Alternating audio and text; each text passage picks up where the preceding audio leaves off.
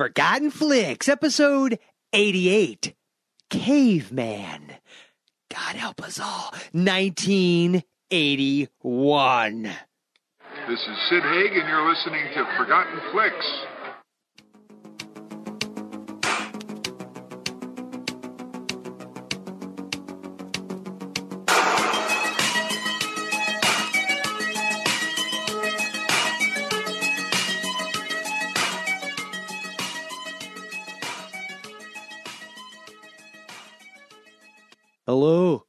Hello, and welcome to Forgotten Flicks. Hey, George, I want to make a movie, George. Yeah, George, yeah. Tell Paul and John I want to. Wait, oh, not John. He's dead now. Oh, because this is 1980, and I think that's when he goes old. And then I want to make a movie. It'll be funny. Yeah. So, welcome to the Forgotten Flicks podcast. I know that accent totally threw you. That really wasn't Ringo Starr. I'm Joel. Yes. No. Relax, everybody. Relax. I know you thought we had him on the show. He didn't actually get a Beatle. I know. I know. We have to back him off. Back him off. I know. We almost blew up iTunes. Yeah. Calm down. Yeah. We didn't get a Beatle. We got a stink bug, and his name is Jason. Tonga Zug Zug Lana. Yes. Oh God. Okay. So let's just get this out of the way right the F now. Good evening, everyone. How are you? Yeah. We're doing Caveman, and I'm going to say this on the front end. I'm sorry. I apologize, and it's all Jason's fault. My ass. Well, actually, technically, okay, if I have to be specific, I'm going to say Jason Piles. Because our fellow podcaster, our friend, well, after this movie, he may have used to be, who I believe... He said, hey, you guys totally need to do Caveman. I'm pretty sure he was the one who suggested this. Yes, he does the movie podcast, weekly podcast, and a ton of others. He's a great guy. Generally, I highly respect his tastes. His can I say something? Jason. Yes. Jason Piles. Yes. I'm referring to. Yes. Not yourself. Are you referring to yourself? No. Okay. No. Piles. Okay. Piles. You are a horror god. We had you on for our October Spooky Flicks Fest. Loved you on the episode. You are an encyclopedia of knowledge, far beyond anything we could do. Yes, and popcorn farts. Don't forget popcorn. Far beyond. Which actually probably would have fit well into this movie. But go ahead. Yes. Yeah, I agree. Yes. You are totally and completely fired from picking comedies. Yeah. I'm just saying. I think he did acknowledge this was a guilty pleasure. I don't think that phrase could possibly cover it. But we'll get into that. I don't want to let the cat out of the bag. No, don't tell anybody what you think yet. I don't want to keep it a surprise. I really don't want to give that away. Ruin it. I don't want to. You know why I don't want to, Jason? Because honestly, you might be surprised. You might be surprised to learn how I really felt about this abortion of a afterbirth, fetid afterbirth that I'd rather drink than sit through it again. Let me see what else. The inky black ball sweat I'd rather take with my rum and Coke. Oh my God. So yeah, we're going to do Caveman at some point. I swear to God. Or maybe so it's for those of you who don't know. Yeah. Yeah. For those of you who don't know, Caveman, 1981, comedy from the early 80s, 1981 with Ringo Starr. Yes. As you heard earlier, we got him on. Yeah. Well, you're listening to the Forgotten Flicks podcast. It's like a drunk. It's like a drunk Buck Flowers trying to do a Ringo Starr impression. Hey, that's pretty impressive to compare yourself to Buck Flowers. Well, I wish. Dennis Quaid, Shelley Long, big names. So we'll get into what we thought about it. So for those of you who don't know, it is as we speak on the 4th of December, because you never know when it's going to change. Netflix has it on their Play It Now instant queue. Yeah, so if you want to, I would. I believe the address for complaints is Netflix P.O. Box. Suckmyballs.com. Yeah. Lick my bowls. Yeah, but it is Play It Now, so you can watch it directly on Netflix. You understand, C&D is not even an excuse on this one. Like, really? Wait, I got to give this. Okay. Oh, wait, no, hold on. We got to do the trailer. And by the way, I have my choice. I could have used the I crap you not 2-minute, 36-second trailer. What? Yes. There was a 2? Yes. Oh my God. Or the one I chose, which is a 30-second teaser trailer. So hold, please.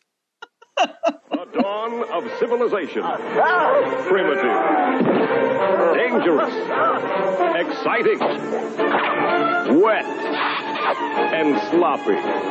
Now, millions of years later, we can all look back and laugh.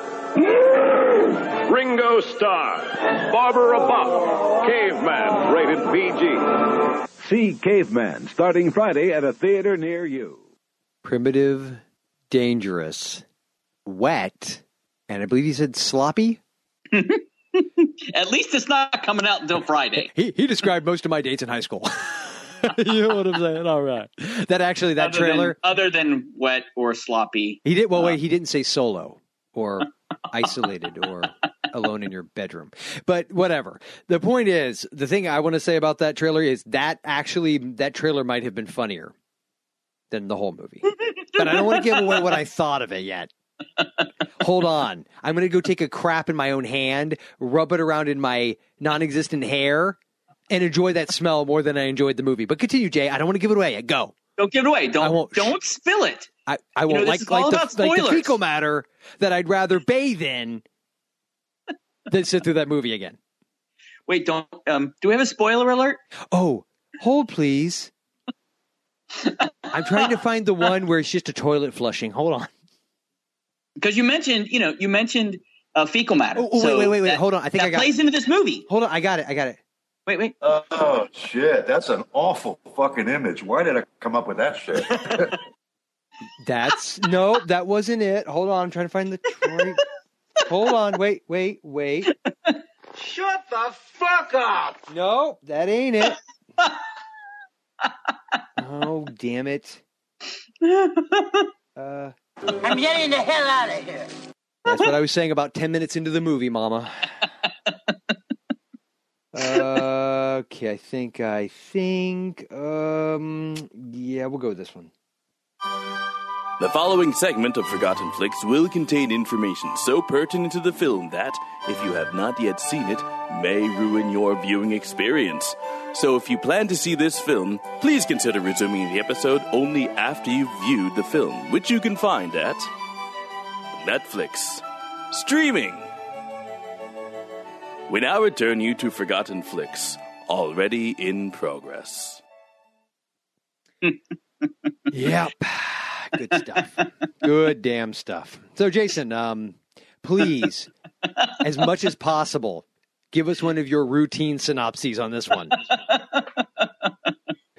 So, just so we're clear, it will be far more entertaining. So, I had two things. So to set this up a little bit. Oh, please do. Actually, you know what? I want you to do this. If you could, please. Do the entire synopsis in the same dialect. In Caveman. As in Caveman. So, I hadn't seen this movie in many, many years. Full on, I thought, all right, give it a chance, because I remember snippets of it, and the little snippets of it I remember, some funny, don't remember much about it, but I remember the general idea. So I watched the movie, and two things popped into my head. One, I am reading the synopsis verbatim from IMDb. Oh, please do. And I have got to go on there and find out what quotes they have from the movie. I have a feeling there's probably not a wide variety. Oh, you would be surprised. There are actually a handful. So for those of you who haven't seen this movie in a long time, please don't go watch it please, for the love of God, don't go watch it. Let me just put it this way, folks. I would rather be butt rammed by a horny mule wearing a razor wire condom than watch this movie again. I would rather watch Assault on Precinct 13. Wow. See, that tells you. For him to go down that road. So for those of you who haven't seen it in a while, one thing you must know is did your eyesight finally come back? First off, let's ask that question. I'm sorry, wait, where's the phone? Hold on. Oh, there you are. Okay. That this movie is primarily not in English. And there are no subtitles. Because it's all in moron caveman language. I'm sorry, you can't see this. I'm doing quote fingers. Caveman language. So, in preparation, the synopsis from IMDb. Are you ready? Mm-hmm. Get comfy. I am comfy. A caveman seeks revenge on a much larger competitor for the hand of a beautiful cave woman. I think that about sums it up. All right. Good night, folks. It's been fun. Yeah. And so, that's pretty much it. The caveman, Ringo Starr, is Atuk. Dennis Quaid, his buddy, is Lar. Shelley Long, the only blonde in the movie, is Tala. Is the much bigger competitor is the Two's John Matuzak, who plays Tonda. Which, by the way, what other character did he play? Oh, I got a bunch. I'll get into that in a minute. Okay. And then Two's main squeeze, or Tonda's main squeeze, is Lana, played by Barbara Bach. Excuse me, Barbara Bach. So, did you say Barbara Boobs? Barbara Boobs. Barbara Biggins? Barbara Biggins? Biggins? Yeah. Mm-hmm. Yep. Did you know that there was silicone in the Stone Ages? That's real. Shut up. So, the Nile ain't just a river in Egypt, folks. So, that's the synopsis. That's pretty much the idea. You have Atuk, smart guy, who starts his own band of smart people against the apparently everybody in the Stone Age. Okay, but I have to ask you a question. By smart, you mean just to the left of dumb as dog shit?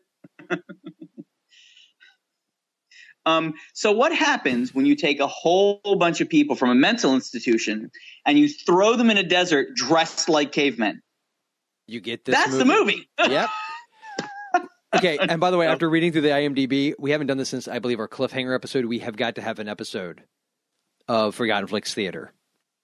Or we'll call it CND Theater, and we will read entire... Which may or may not be the rebirth when we come back. So it's true. It's possible. It is possible. Yes, it is. So I think if we come back, there's going to be a lot more snark, because I'm kind of enjoying this. But go ahead. Because there's not enough snark. No, there really isn't. In fact, if you're a person who hates snark and you're the a-hole who wrote the 1-star review, get ready to write another one. Because after this, I pretty much have letting the snark monster out, and I'm not stuffing him back in my pants. Let's just put it that way. Okay, so may I quote the movie? Go. Pardon me. This is the interchange between Atuk and Lar when they are discussing the fact that Atuk loves Lana. And they're actually debating the higher elements of whether... Are you going to be Atuk because you're hairy like Ringo Starr and I could be Lar because I look nothing like Dennis Quaid? I'm a little jealous of his beard because it was pretty big, little 60s. Yes. So, okay. Are you prepared? I am ready. Hold on. Lana. Hold on. Wait. Hold on. I'm assuming is this the one that's at the very bottom? Yes. Okay. I will read the stage direction in my douchey. Read it in your director voice. Oh yeah, I'm going to read it in my douchey college professor who does a class on Shakespearean theater, but also fancies himself the play. 1980s comedy starring 1970s rock stars. Yeah, 60s. Okay, so here are the directions. Ready? A toque. Start with the direction. Draws in the dirt a stick figure with huge breasts representing Lana. Lana. A toque Alanda Lana. Nia. Lana Alunda Tonda. He draws in the dirt a stick figure with an enormous nose, representing a toque, and points to it. A toque. He makes a fist and shows it to a toque. Tonda. Blowing a raspberry.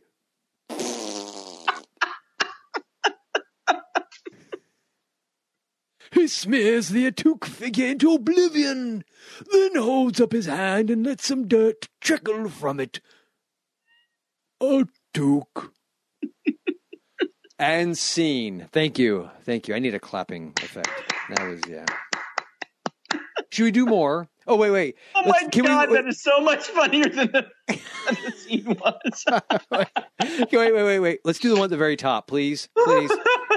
Please. Between Ta, Atuk, Nuke, and the doo-doo. So, for those of you out there who aren't watching should we save that one? Should we save the doo-doo one? No. Let's do it now. Okay. And who are taking our advice. There is some English in this because apparently the only Asian guy in this movie. Because there are no stereotypes in this movie either, by the way.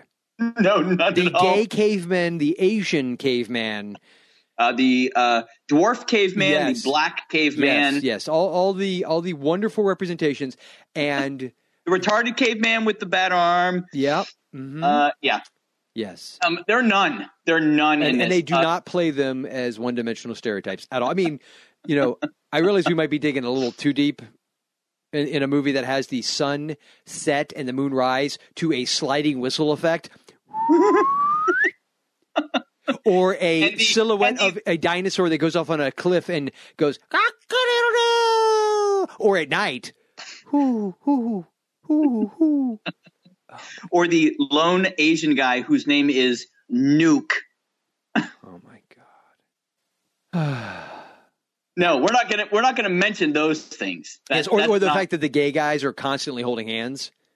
Did you catch that? Like the one guy's carrying like the huge egg thing, and they're like holding hands. It's like what? It just the whole thing, and it was just. Okay, so we'll get to that. Yes. So there is a comparison I want to draw here. Wait, we didn't get to do the doo-doo scene. Okay. All right. So hold on. Stage direction. Hold on. You'll be stage direction. Mm-hmm. I'll be Ta. Okay. And Atuk then, because you have to keep consistent. Ta's the dwarf. Okay. Right. He's the midget guy that they all can I be play. Nuke? The trap falls on. Yeah. He's trapped underneath the egg. He disappeared in the poop. It's because it's funny because he's short. Right. Can I be Nuke? You can be. Yes. I'll be Ta and Atuk. Okay. You can be Nuke. Okay. Just as long as you promise to do Ta's voice as if you've sucked on helium. All right, ready? And I'm also stage director. Hold on.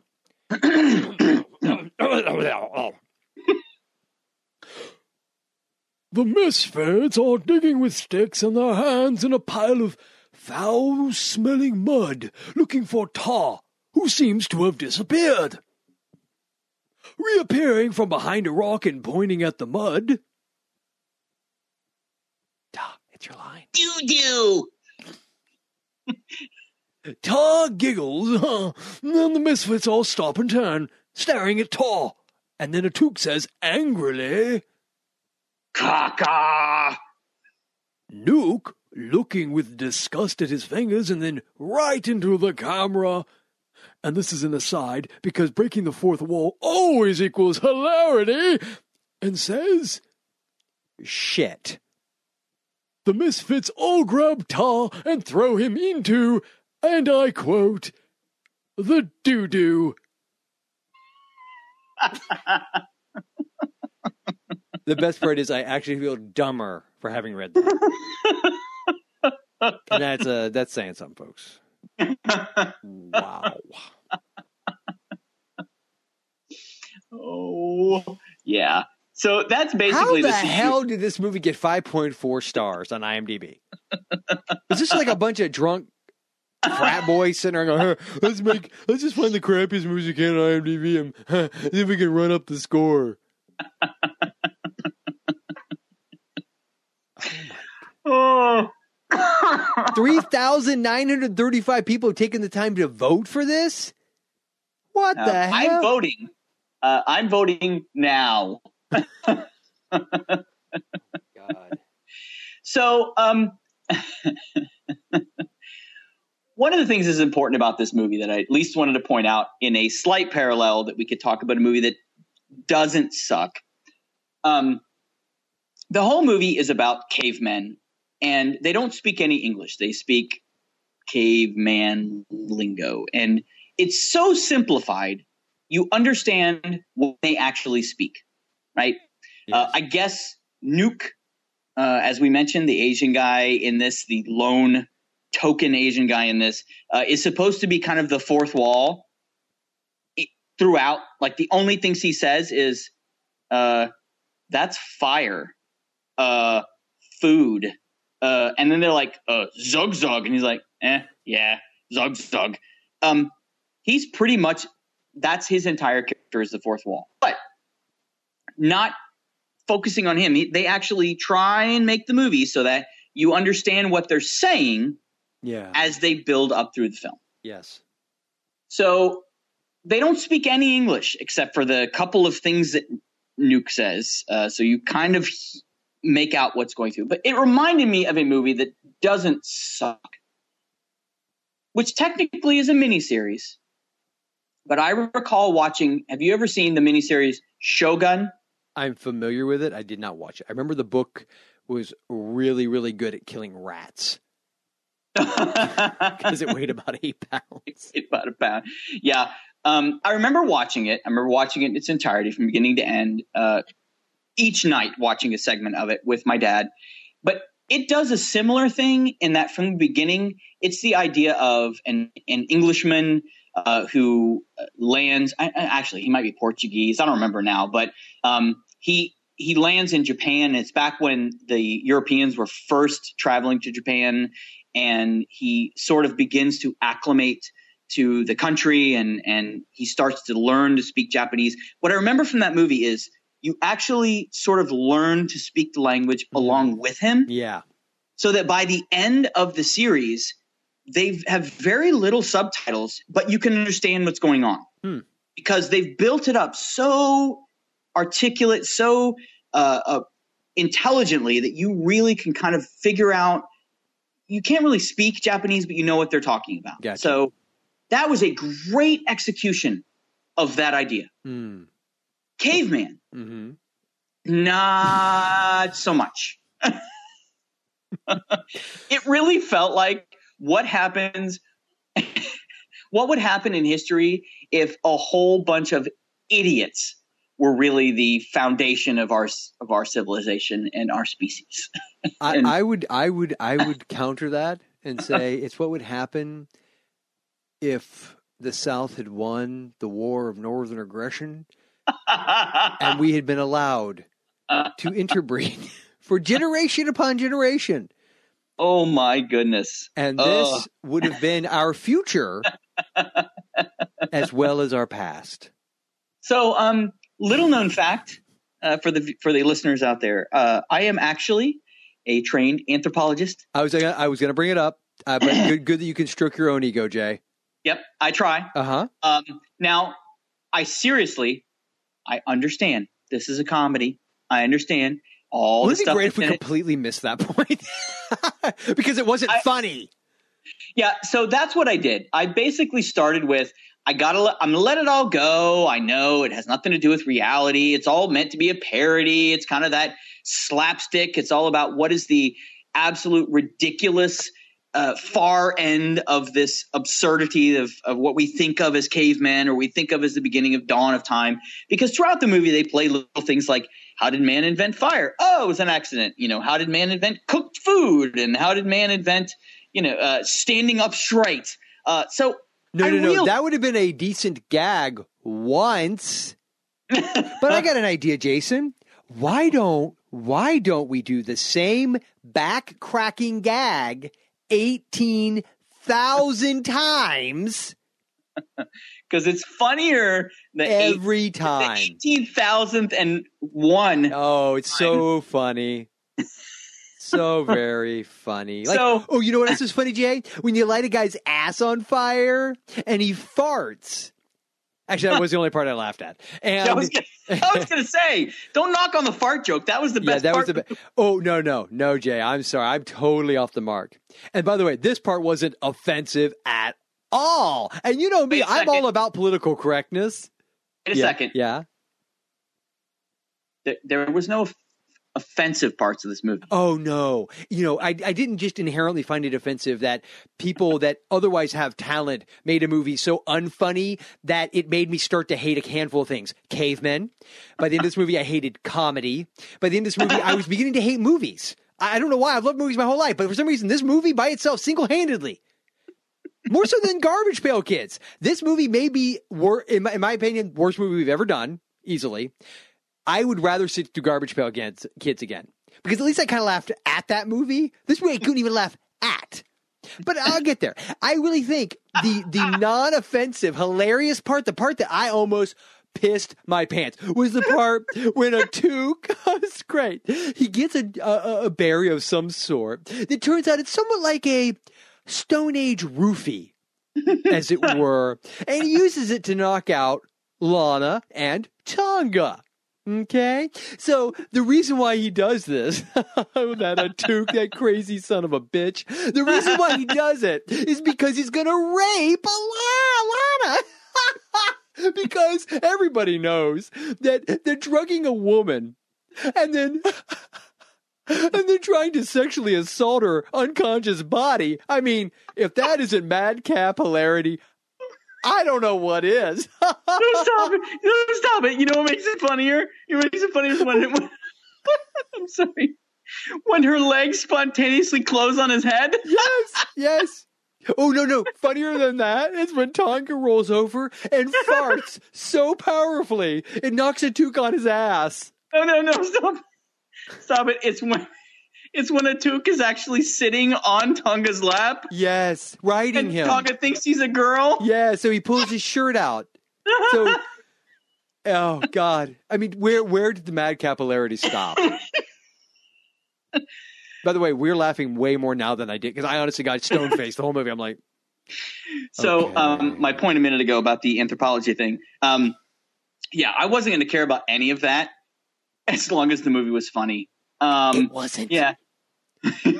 It really, it really. And may I point out, you're a man, and correct me if I'm wrong, Jason. You're a man who champions movies like Sharktopus and Mega Piranha. Yeah. So I'm just going to throw it out there that if anybody should have liked this this movie, it's you. This movie wasn't in the classification of what I would call good cheese. Okay. So let me explain a little bit here. There's a movie called Killer Shrews. Yes. If you've never seen it, I highly recommend it to all of our listeners. It's a movie from the 1950s. It is a story of a group of people who shipwreck on an island that a scientist is doing experiments and creates these dog-sized shrews, which in reality look like somebody put a Doberman Pinscher in a really ugly Afghan blanket and taped or duct taped these masks on them. Or stapled. Could be staples or super glue. I'm not ruling out super glue. Okay. With these big fangs, and they run around the island. It also stars James Best. Yes, ladies and gentlemen, Roscoe P. Coltrane in his youth is one of the primary characters in this. It is a fantastically ridiculous, funny, 50s sci-fi kind of movie. Much like this movie. This just was. Now, I will say this. I do have something positive to say, believe it or not. I have two things positive to say. Okay, I want to hear your positives. So do they involve doo-doo or Lana's boobs? Or maybe the two combined? No? Okay. This movie was just not funny. Now, I can understand what they were trying to do with it. So I get that this was kind of a it was kind of a Mel Brooks, Monty Python kind of And had Mel Brooks made this movie? First off, he did. It was called History of the World. It came out, I believe, the year before. Uh-huh. And there was but see, Mel Brooks is smart enough to keep the whole caveman part to a quick masturbation joke in the first 2 minutes of the movie, and then he moved on. Right. So I understand the vibe they were trying to go with. And in the same year this movie came out, another movie came out called Quest for Fire. Yeah, another sucky caveman movie. Now, I understand they were trying to just play off of that serious tone of that other movie and trying to make it the funny idea of what happened back. But it just really was not well executed. The comedy was not funny. I mean, they beat some of those jokes to death. You mentioned the whole idea of the back straightening. They did that over and over. It wasn't even funny to begin with. No. And they just repeated it 10 times throughout the movie.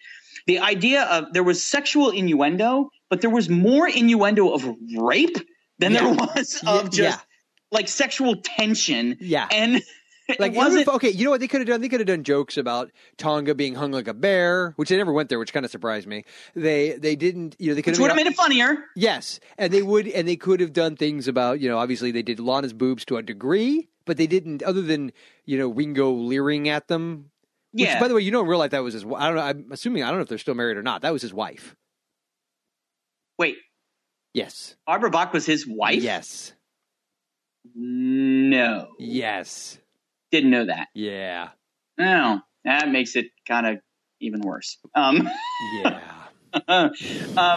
So it and they had some elements that I understand they were trying to play the nerdy, smart. This felt like a awfully executed 80s high school comedy. You know what it reminded me of, though?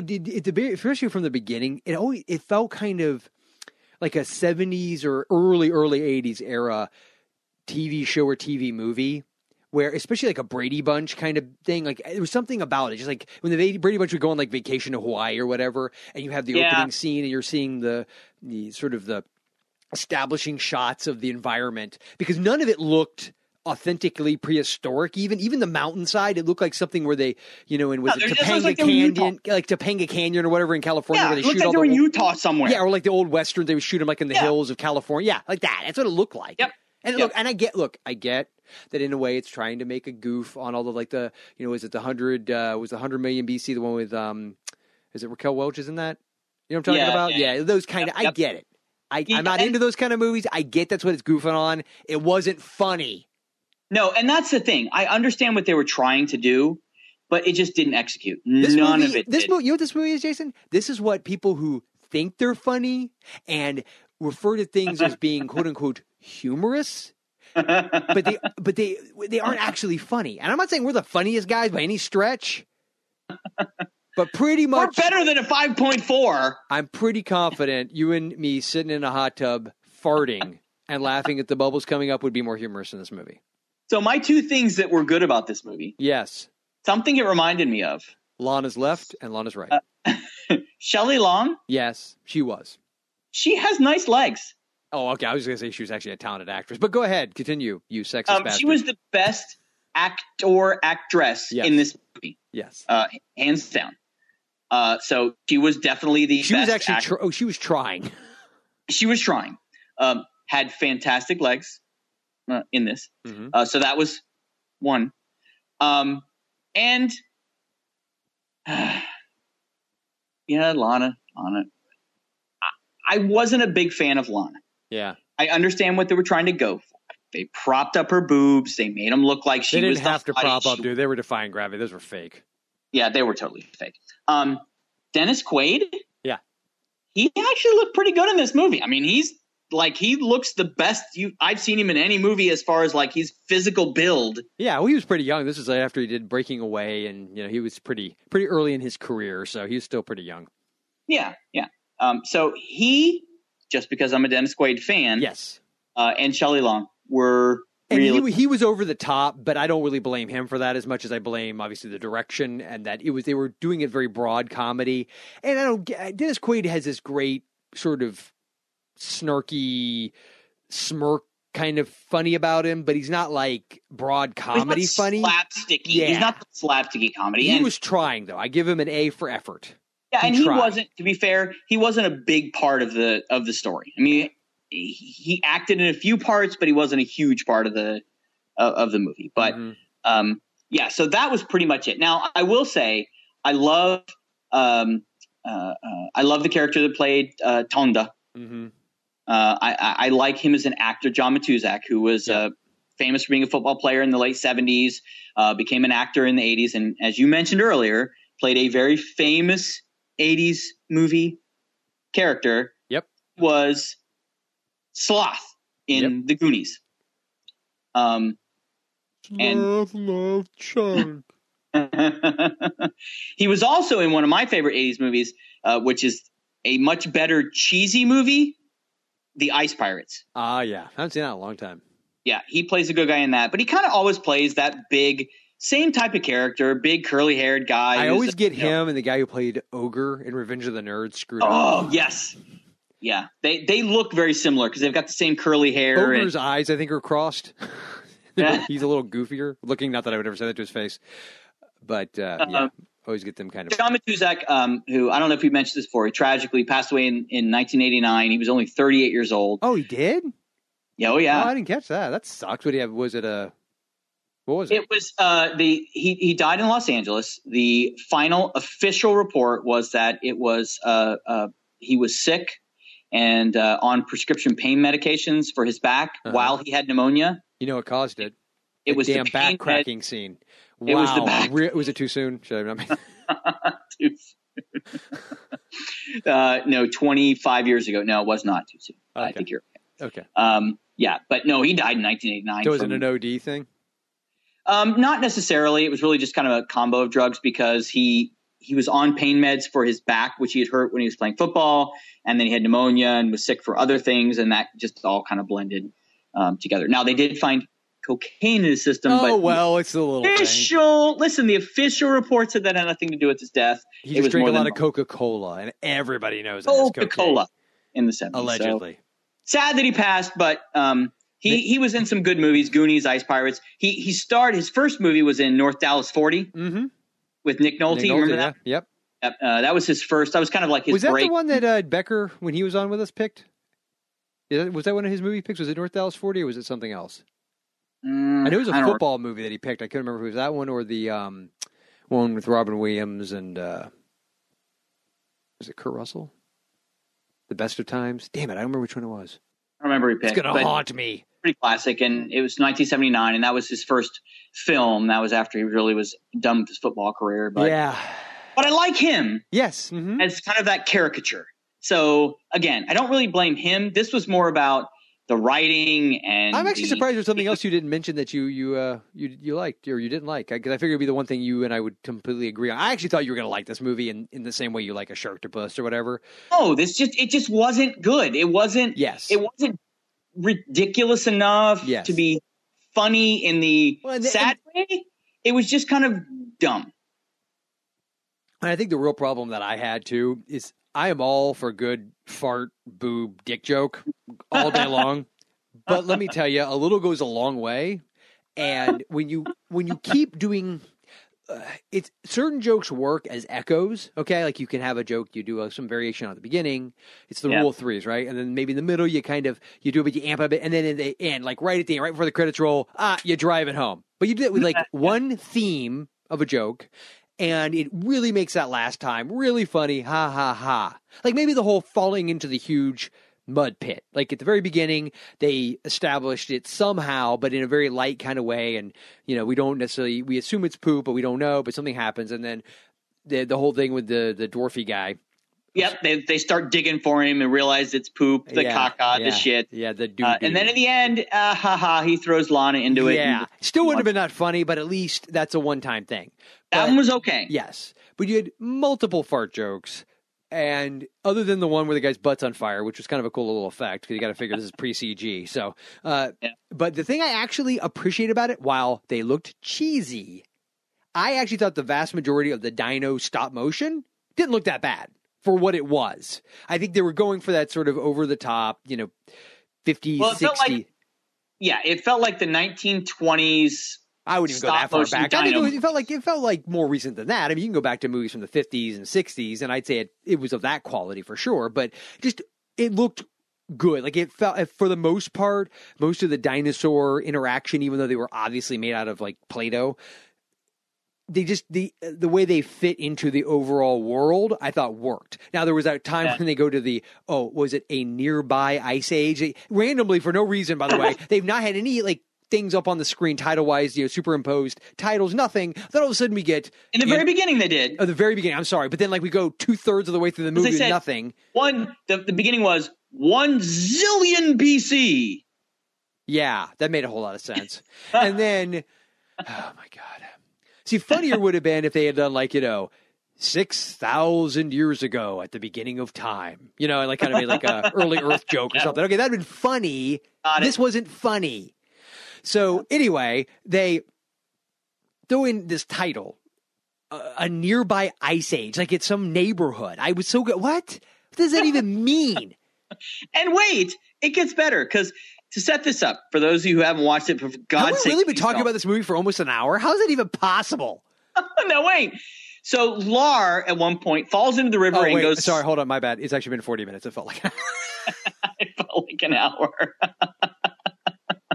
No, Lar falls into a river. Oh, Lar go glug glug. Right? Because he's just dead. They all assume because he didn't have Lana's flotation devices. No, he didn't.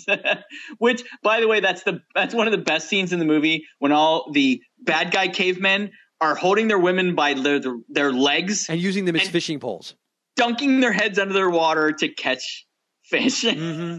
And you can see them all, like the actual actresses, trying to struggle to get breath, and it was not good.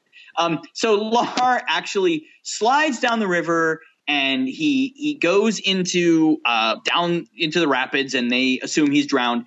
And then all of a sudden, he pops up into a pond in the middle of an ice age. In the middle of Planet Hoth. Yes, because it's literally like this. They're all in the Utah desert, and now he pops up in the middle of what looks like the North freaking Pole. Mm-hmm. Yeah.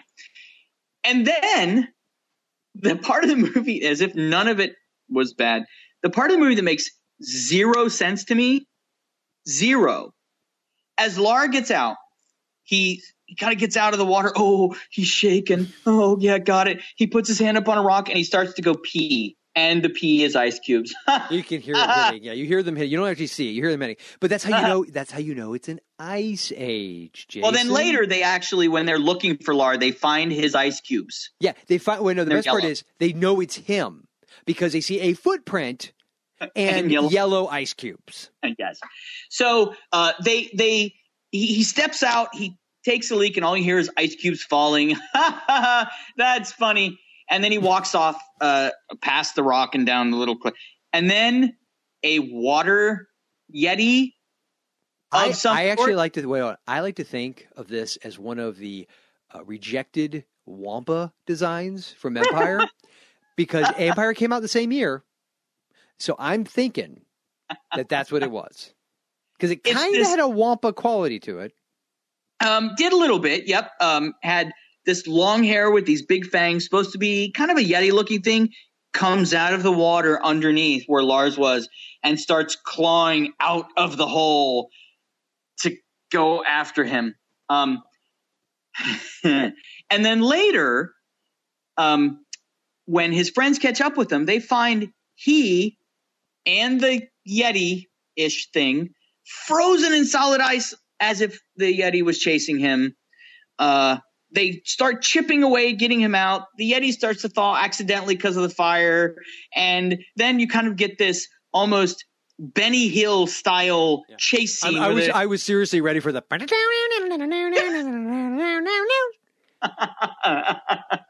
And then as all the cavemen escape and no harm is done to them, then the poor little Yeti just kind of goes,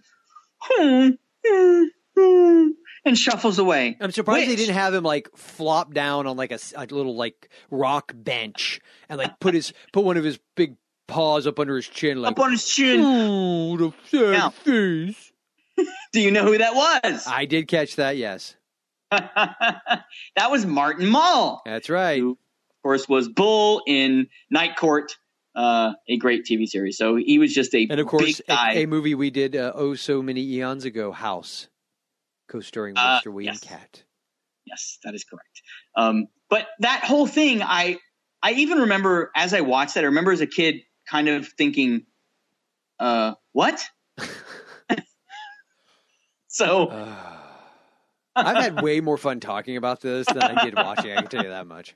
Now, a couple people of note that were also in this. Jack Gilford, who played the blind grandpa. Yes. Gog. Yes. Did you recognize him? Yes, I did, but I couldn't place it until I looked it up. Okay. And then there's only one movie in particular that I really recognized him from. Yeah, he was from Cocoon. That would be the one. Yep, and he's the one who, this is one of the saddest scenes of the movie when his wife dies. Yeah, he's always the guy that I always thought, he actually looks old. Like, all the other characters in it kind of didn't look as old as I think they were supposed to be. But he always struck me as the oldest looking one, yeah. Yeah, but the scene in Cocoon, that's where he takes his wife to the pool that they had after she dies and says, please help her. And they say it doesn't work that way, yada, yada. So yeah, that's right. I looked that up and I was kind of like, just thinking about that. I was like, oh, that was sad.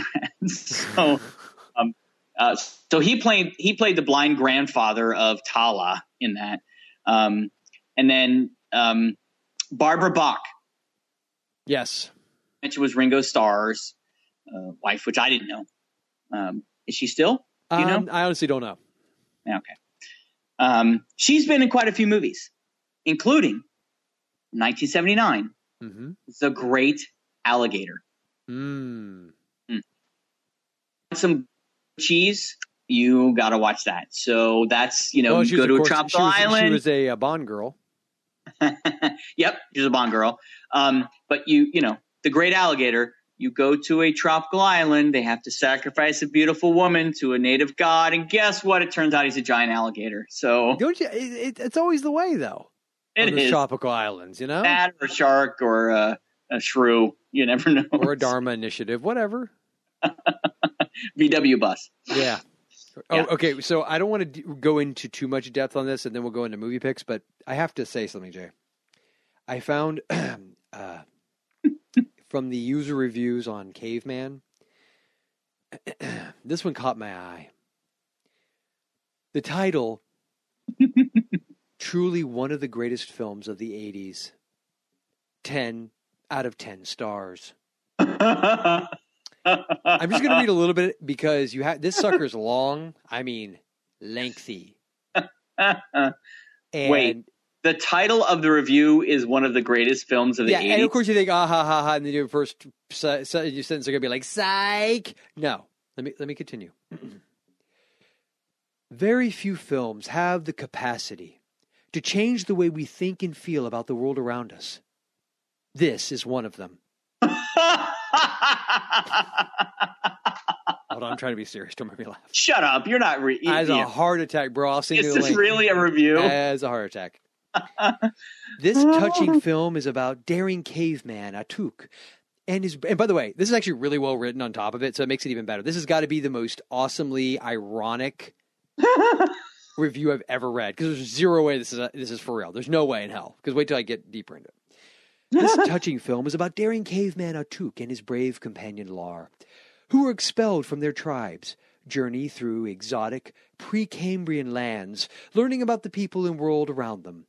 Ultimately, they form their own tribe and, more importantly, learn camaraderie, the heart of what it means to be human and to have love. Caught up in the chaos of a savage, ancient world, Atuk and Lar eventually have to struggle just to stay alive. Oh, wait, and I shit you not. Next paragraph. This movie lost the Best Picture Oscar in 1981, but history will likely remember Caveman for much longer, and with more fondness. The cinematography is excellent. Alan Hume's prehistoric world is photographed as a mystical paradise. Then we see the horror of human greed, lust, and cruelty, also stunningly photographed. Wait, hold on. No. Wait, I gotta read this. Stop it. Wait.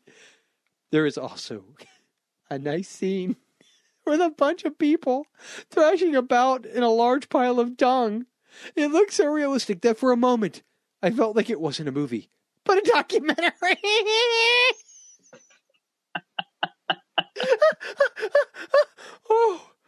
I love this guy. Whoever it is, I love this guy. Either way, whether this is for real or if it's ironic, I'm going to go with subversive and ironic because I think that's more brilliant. But if it's for real, I kind of love you. I kind of love him. Oh my God. Oh, wait. The vivid imagery and music is outstanding, but the acting and intensity shown is very realistic. This is one of the most harrowing, gripping films I've ever seen, reminding me of so many other films of the era. Quest for Fire being one, but The Killing Fields being another.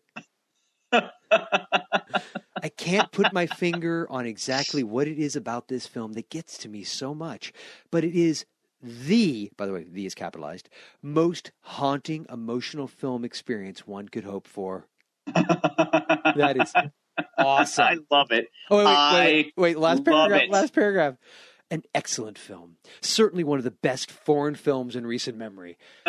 Caveman is ripe for a new director's cut edition or perhaps a modern English version remake featuring John Malkovich. I have only ever seen the original undubbed and not subtitled version. Then parenthesis, I never figured out what language it was, probably Swedish, and had difficulty with some of the more elaborate dialogues. That is effing brilliant. I love that somebody who actually can write wrote a review for, and that by itself is an amazing achievement for Internet Movie Database. This may need to be preserved somewhere in a museum. This is the best review I think I've ever heard. So. Oh my God. See, like the next one is Ringo Starr, so funny. 10 out of 10 stars. And it says, an excellent movie I always enjoy to watch. One of my favorite of all times. See, that's more appropriate to somebody who would give this movie 10 out of 10. That's what I expect. But that one, oh my God. That is brilliant. That was fantastic. So if we talked about this movie for an hour, now we have talked for an hour. Actually, no, it's only been 52 minutes. Well, we haven't even talked about the picks. Okay. Are you ready, Jason? Are you ready to do your movie picks? Said the guy who's trying to get the damn music up, but I can't. But I can't get it up. I didn't even talk about the dinosaur hand job scene. Oh, that's right. The blind guy. Oh, what's this in front of me? Oh, it's a dinosaur. I'm going to rub oh, no, it's a rock. I'm going to rub this part. And the dinosaur goes, Yeah. Or what about the Venus flytrap like plant that had like penis tongues? They were actually puppet faces at the very beginning. And then the vine creeps up his back of his pants. Yeah, it goes and up kisses him. Oh, yeah, and then it goes up trying to obviously feed me, Seymour. So you ready for our movie picks? Oh my God, save me, yes. Please.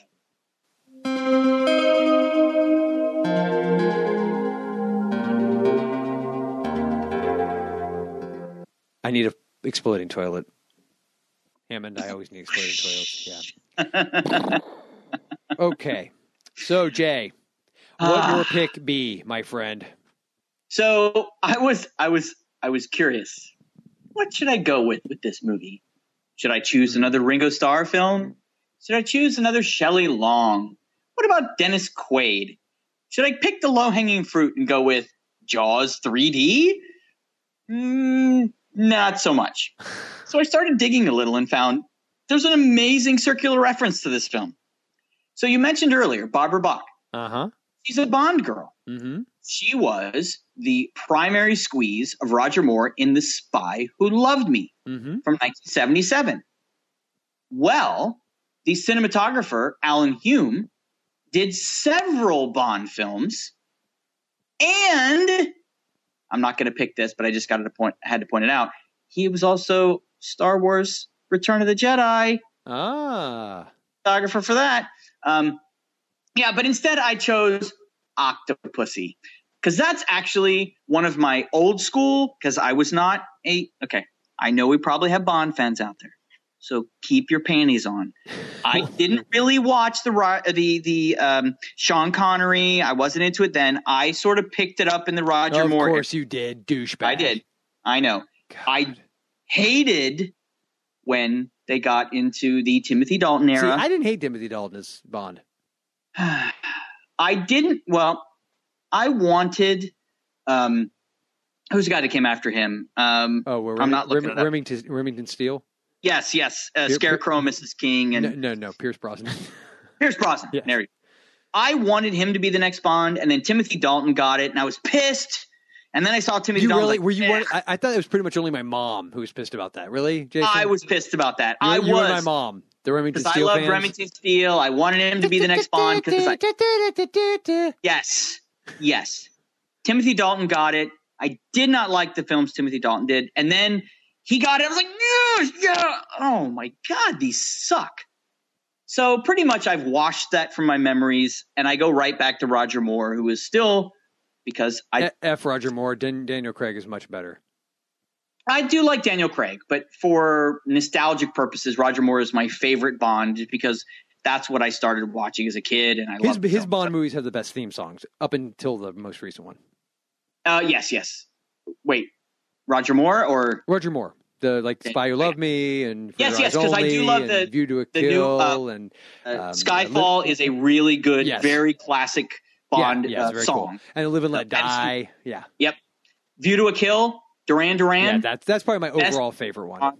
Best Bond song ever. So I love Octopussy. It's probably one of the ones I've my most fond Bond memories of starting to watch. 1983.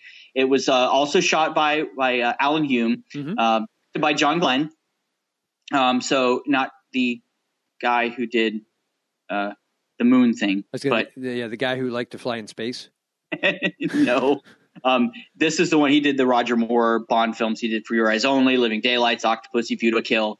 So he was kind of the same guy throughout that series. Gotcha.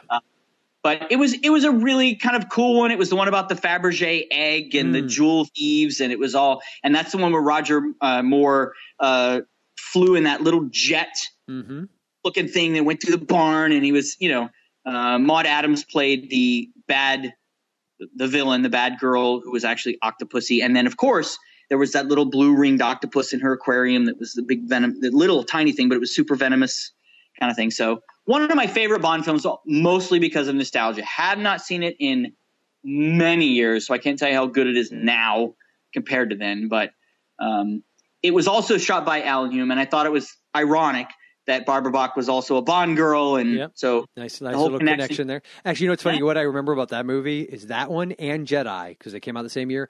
I want to say Leonard Nimoy hosted it, but I can to this day remember watching this behind the scenes TV show. It was like a 30-minute show.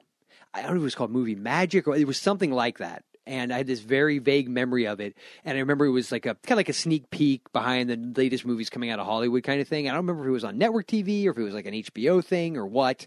But my memory of it was that they showed some behind the scenes stuff from Octopussy, and they showed the Jedi scene. Specifically, I remember them showing the speeder bike as they're shooting it with the models through Endor. Yep. Yeah. So that, I don't know why I remember that to this day, but I do. And there it is. It's the same year that Caveman came out.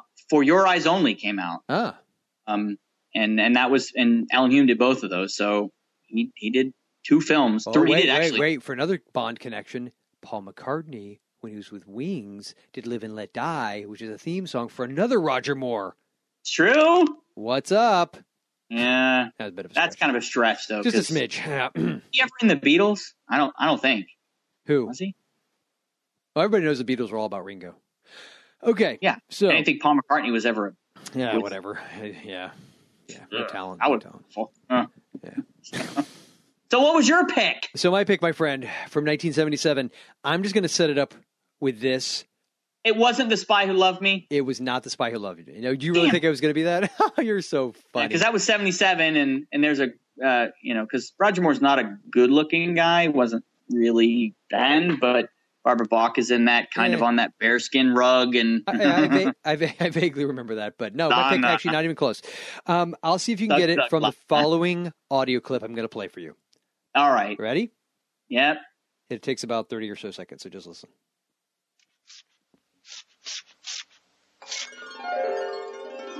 I remember the day the girls came over for bridge club. I was so embarrassed because of lingering odors.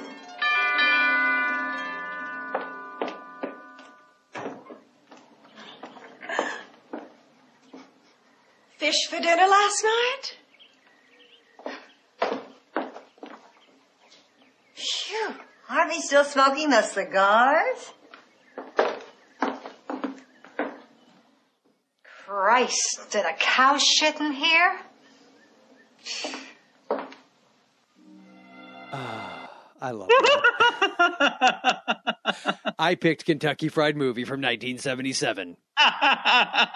Directed by John Landis as one of his earliest pictures, and it was written by the Zucker brothers and Jim Abrams. Of course, went on. Zucker brothers did. One of them did the Naked Gun movies, and they did Airplane together with Jim Abrams. Jim Abrams went on to do Hot Shots, all those. So, and of course, one of the other Zucker brothers, I believe, was Jerry. David did the Naked Gun. Jerry went on to do your favorite, Ghost. Because it seems like a natural progression, right? Airplane. Yeah, absolutely. It's the next iteration of what his evolution as a filmmaker. And I believe he did First Night with Richard Gere. So, yeah. Durable man. Yeah. Whoa, really? Wow, Jay. Wow. I am never going to let that go. Ever. Never. So, anyway, the point I'm trying to make, people, is Kentucky Fried Movie, 1977. It is pretty much a series of vignettes. There's no point. There's no connective tissue.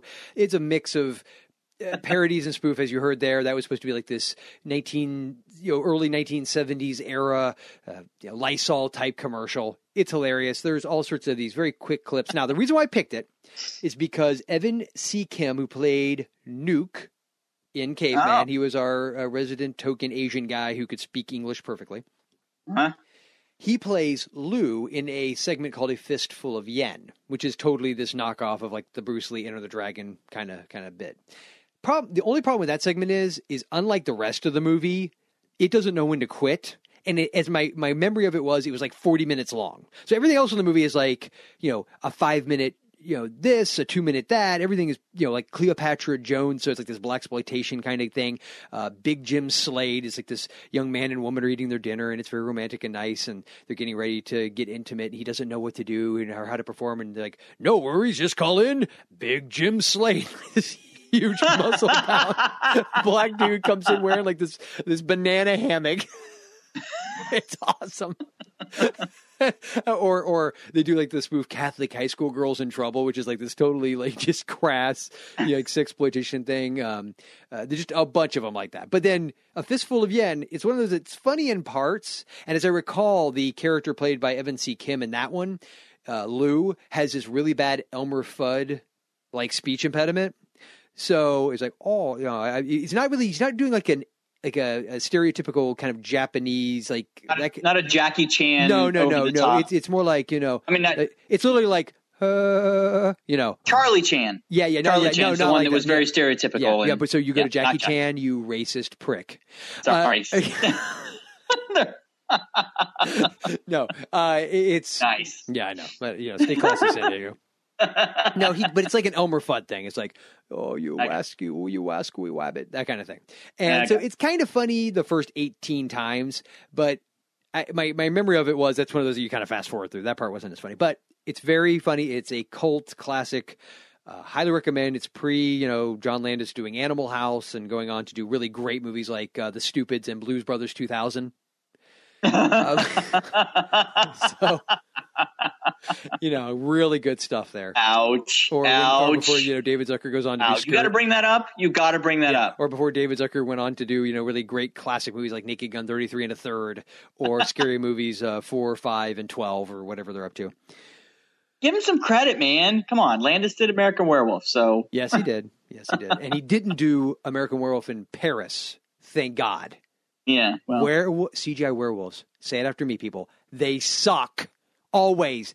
Without fail. Every time. Always. Always. Except in Twilight. Of course. I should have ended it there, shouldn't I? But you haven't given them their information yet. So, Jason, would you like to hit them with some knowledge? On that note, I should have totally ended it right there. Done. Forget thank yous. Forget contact info. Just do it. Screw it. Cut it off. That's what she said. So good pick. Good pick. Kentucky Fried Movie. Mm-hmm. John Landis, Zucker, Jim Abrams. Very good. Yep. My God, this episode is way longer than I thought it would be. I know. The fact that we've eaten past an hour is shocking. I'm watching this. I swear to God, I got 10 minutes into this movie and I thought, son of a bitch, I'm going to have to call him and tell him we're going to have to do a different movie. This movie almost pulled a No Escape. And it wasn't that we didn't like No Escape with Ray Liotta. And of course, our boy, well, you love this. They started to be all name dropping. Our boy Lance Henriksen, because he's been on the show twice and left us this really kick-ass drop. Oh, shit. That's an awful fucking image. Why did I come up with that shit? Yeah. That never gets old. So anyway, we didn't like that. But at least we were that jacked was kind up. of a meh. Yeah, we kind of felt like, I don't know. I don't know, really feeling it. But that movie should have won 18 Oscars. Compared to this one, I managed to get through the first 30 minutes last night. I tried to watch it this morning, but then realized I didn't want to throw up before I went to work. Got home, came up with any excuse I possibly could, changing poopy diapers. I have to blow dry my head. I had to wax and buff my chrome dome. I had all sorts of stuff to do. Tweeze my nostrils, tweeze my ass, whatever. It all works. And I still managed to finish it because I felt like I almost watched it in fast forward. I was like, okay, it's for the show. It's for the peeps. I have to go zug my Lana. Yeah. Yeah. You know what? I'm going to flip. I think everyone listening should go watch this movie. Because you're a sadist and you think everyone should suffer like we did. Pretty much. And I don't think anybody's going to believe how bad we thought this movie was. But I think it's actually good compared to. Because we have some people who are like, oh, I haven't seen the movie in so long. I'm like, no. Go watch it now. Yeah. Yeah. C&D or not, folks. Yikes. No, it's not. So, Jay.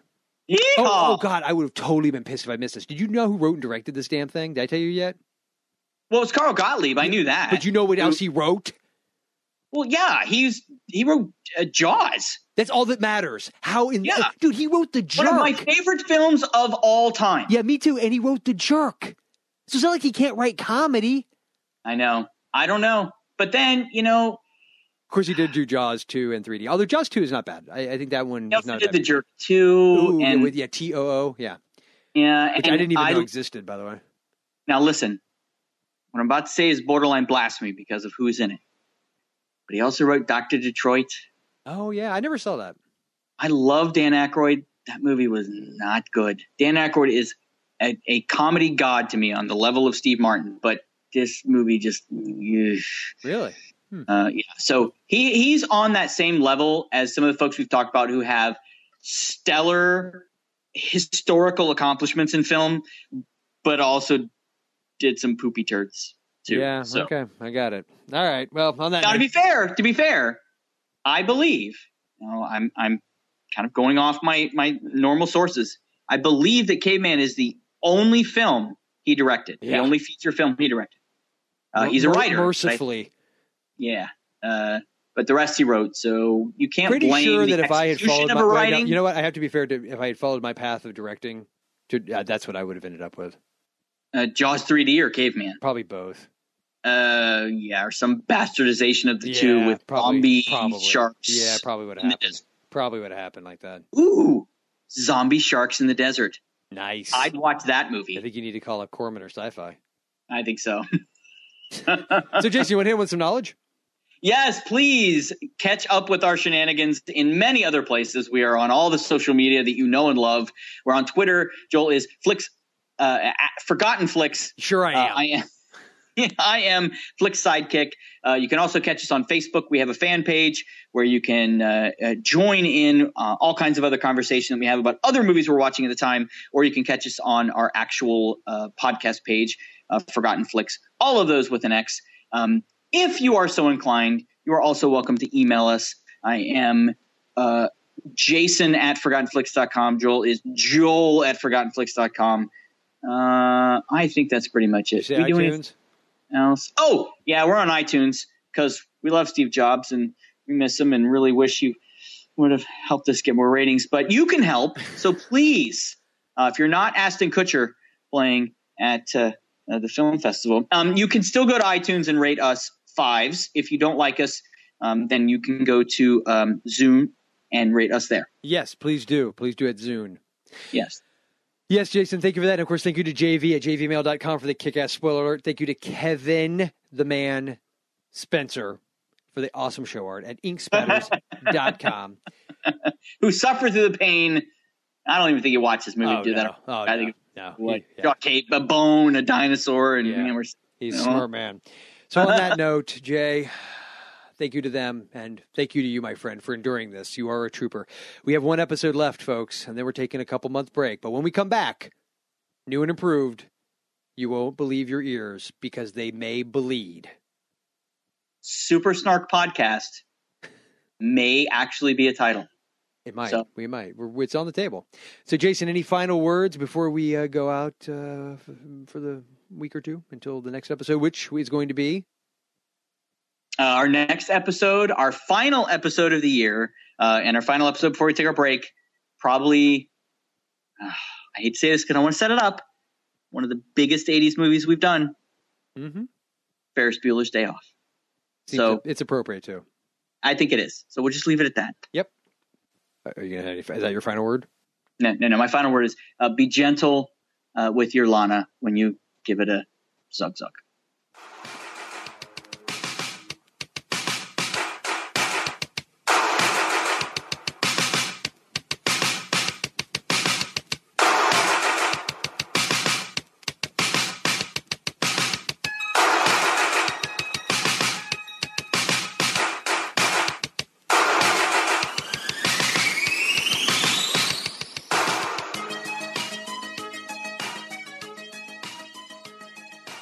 Be careful with your Lana when you give it a zug. I was saving that up all episode.